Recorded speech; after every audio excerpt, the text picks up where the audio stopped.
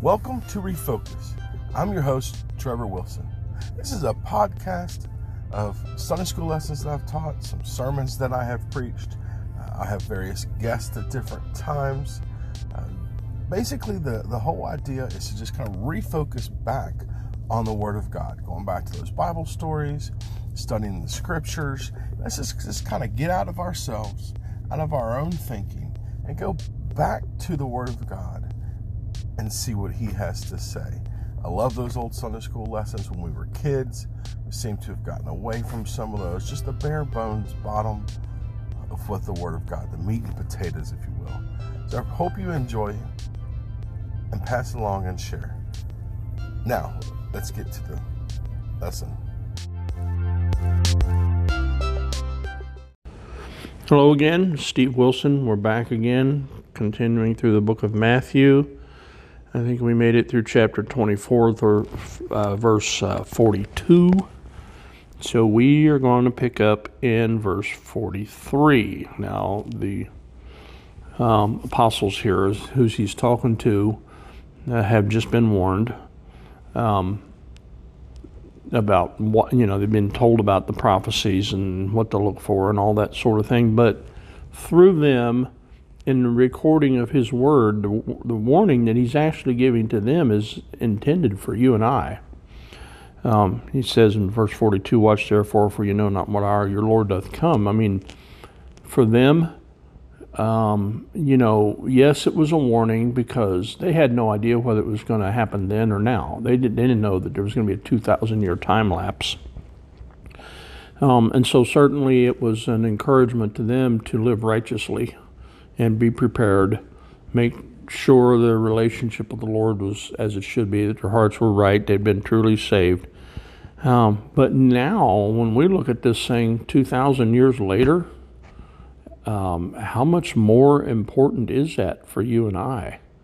I mean, we're that much closer to Christ's return now. I know there's a lot of people that may say, well, it's been 2,000 years, it could be another 2,000 years. And while that's true, that kind of contributes to the complacency, I think, that it refers to here in verse 43, and we can't allow that to happen. So in verse 43, but know this, that if the good man of the house, the master, the leader, the husband, folks, the man. Now, pay close attention to this.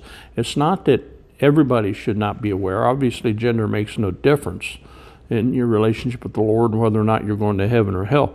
But folks, you remember Acts 16:31 says, "Believe in the Lord Jesus Christ, now shalt be saved, and thy house." The role of leadership in the home has so much more importance than people realize it does. And they play it down in these days of gender equality and all that sort of thing, women's rights and all that stuff. Folks, the man is the head of the house. The responsibility falls on him. He says, "But know this, that if the good man of the house had known in what watch the thief would come," watch, of course, refers to the old time frame of, they had first watch, second watch, third watch, and four watches starting at 6 o'clock in the evening, broken up in 3-hour increments. So from 6 to 9 is the first watch, 9 to 12 is the second, 12 to 3 is the third, 3 to 6 is the fourth watch. Okay. And that's where the idea of the thief in the night, he might come in the night. Now, I know I'm chasing a rabbit a little bit here. We'll get back to where we're supposed to be in a minute, but I know we always talk about him coming in the night, but whenever he comes, it's going to be night somewhere and it's going to be day somewhere. It's a big world. And, the time difference, it involves the rotation around the sun, the spinning of the earth, and all that sort of thing. So whenever he comes, it's going to be day somewhere and night somewhere. So, don't get hung up on this night thing. It's kind of just a figure of speech. But nonetheless, in what watch the thief would come, he would have watched and would not have suffered his house to be broken up. Now, pay attention to that. Suffered his house to be broken up. Folks, this is addressing male leadership in the home. It's talking about the fathers who need to take control of their families. They're becoming complacent. We're not performing the task that we've been assigned. We're not maintaining the spirituality in our home. And say what you will, it's the man's job. It's the man's job. Fellas, you are responsible for making sure your home is spiritually sound, that the Word of God is being taught, that your family is exposed to the message of salvation. He says, therefore be also ready. For in such an hour as ye think not, the Son of Man cometh. Who then is a faithful and wise servant, whom his Lord has made ruler over his household, to give them meat in due season. Okay? Who is the faithful and wise servant, once again, whom his Lord hath made ruler over his household, to give them meat in due season? Men. He's talking to men. Fellas, he's talking to you. God has given you that responsibility. When you go back to the Garden of Eden, what was Adam's sin? Was it the fact that he ate of the apple? Well, that was wrong. Obviously, he'd been commanded not to do it, and he did. But Eve ate first, and then she took it to Adam, knowing it was wrong, after she had tasted it, knowing good and evil, and enticed Adam to eat of the apple or the fruit of the tree, whatever it was, so that he would be like her, so that he would fall also, so he would be drawn into sin. So Adam's sin was not so much the eating of the apple as it was not taking control of his household and seeing to it that Eve didn't partake in the first place, or that just refusing to partake of it when Eve brought it to him and not giving in to the temptation. She should have been reprimanded. He didn't do that. That household, the household of Adam and Eve, had fallen into complacency. The commands of God had become less important in their daily lives. They had gone on about their own business and started doing their own thing, and just didn't obey what God had told them to do. And as a result, you had the family turned upside down. And the woman was enticing the man to fall into sin, and he was given into it. Verse 46, blessed is the servant whom his Lord, when he cometh, shall find so doing. See, God is expecting to look at our families and see that the men are in control, that we're the spiritual leaders of our home, and that our family is being taught in the Word of God, brought up in the nurture and admonition of the Lord. And guys, I think there's a special punishment for that. I think it's more in this life than the afterlife, because quite honestly, I think a man is unfulfilled and unsatisfied and goes into depression very often because he's not doing what he was designed to do. He's not fulfilling the role God has assigned him. And even as a lost person, maybe you don't even believe that that's proper, but I think many things happen to men simply because that's the way they're made. That's the way God designed them. We're created in the image of God. And if we're doing things that are outside the image of God, saved or lost, you're still not going to be able to find true happiness. 47, verily I say unto you, that he shall make him ruler over all his goods. So I think the blessing or the punishment is going to occur more in this life than in the afterlife, because in the afterlife, I don't know that there's a difference as far as roles and all, that sort of thing are concerned. In heaven, everything changes there. But here on this earth, there's a pecking order that God has established, and he has created us in a way in his image to be able to fulfill that role. And so if we're not doing it, then blessing and punishment is going to be a direct result of failing in that category. Because he says then first he says he's going to bless them in verse 47 and 48, and if that evil servant shall say in his heart, my Lord delayeth his coming. See, this is what happens. Man decides Oh, it's already been 2,000 years. Who knows when he's coming back?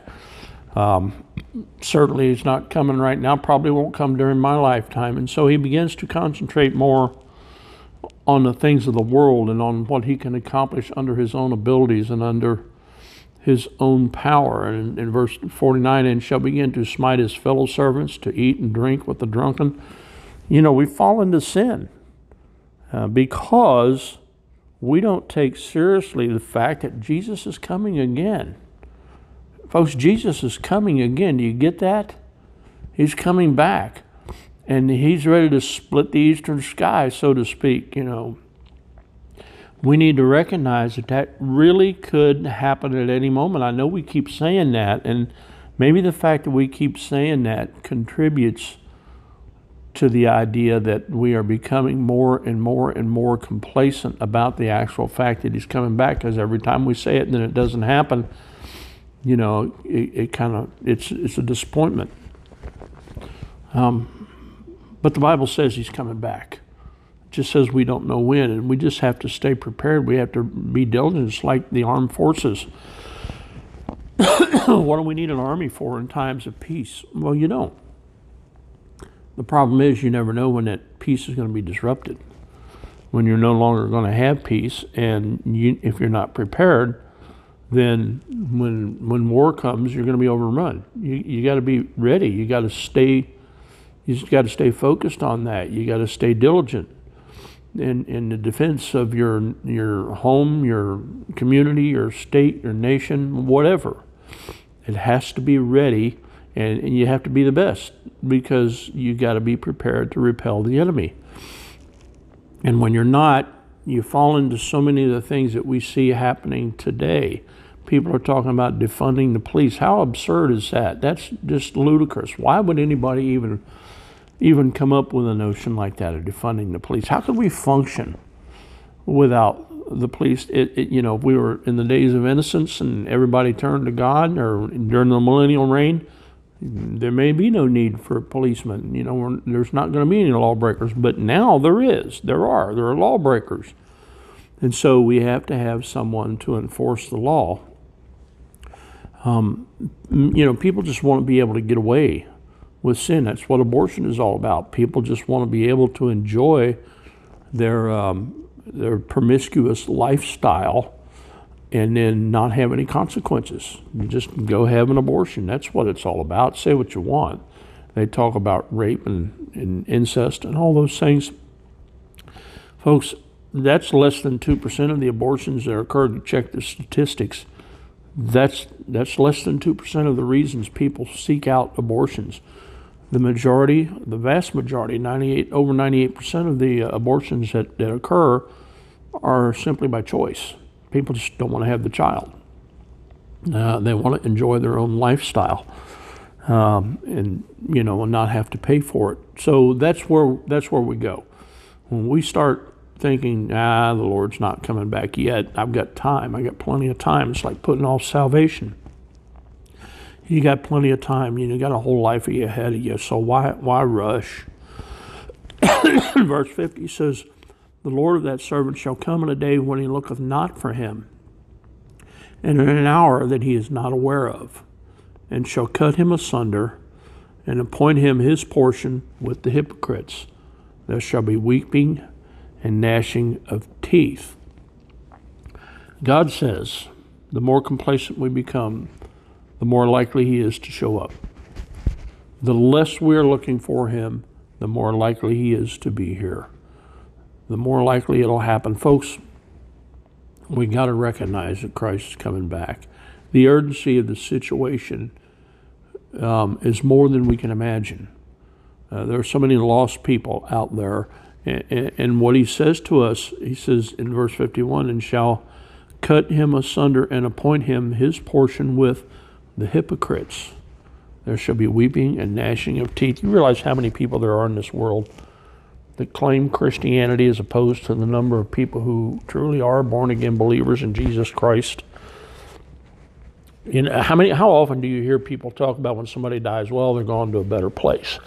That's because everybody just assumes that we all go to heaven. we're all Christians, and so you ask people, are you a Christian? Yeah, people say they're Christian. But when you start asking them, well, getting down to the nits and grits of it, well, when did you accept the Lord Jesus Christ as your Savior? When did you realize you were a sinner? When did you actually ask Him to come into your heart and save you? People start getting defensive about that, and that's personal. I don't think you should ask that question. And most of the times they don't really even understand what you're asking because they've never done it. They've never realized it. They've never understood what it really, what it means to be born again. They don't even remember when they made fun of President Jimmy Carter when he talked about being born again. He became a laughing stock when he used that term. But folks, let me just say, God is telling us, look, you're claiming to be Christian and you're not. You're claiming to be one thing, but you're living a different lifestyle. Folks, the message of this passage here is not prophecy.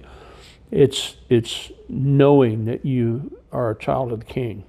And if you get anything out of chapter 24 here, don't make such a big deal out of the prophecy. Make a big deal out of the fact that the Lord is coming back, and you got to be ready. We're past our mark. We'll pick up in chapter 25 next time we come back. Goodbye and God bless.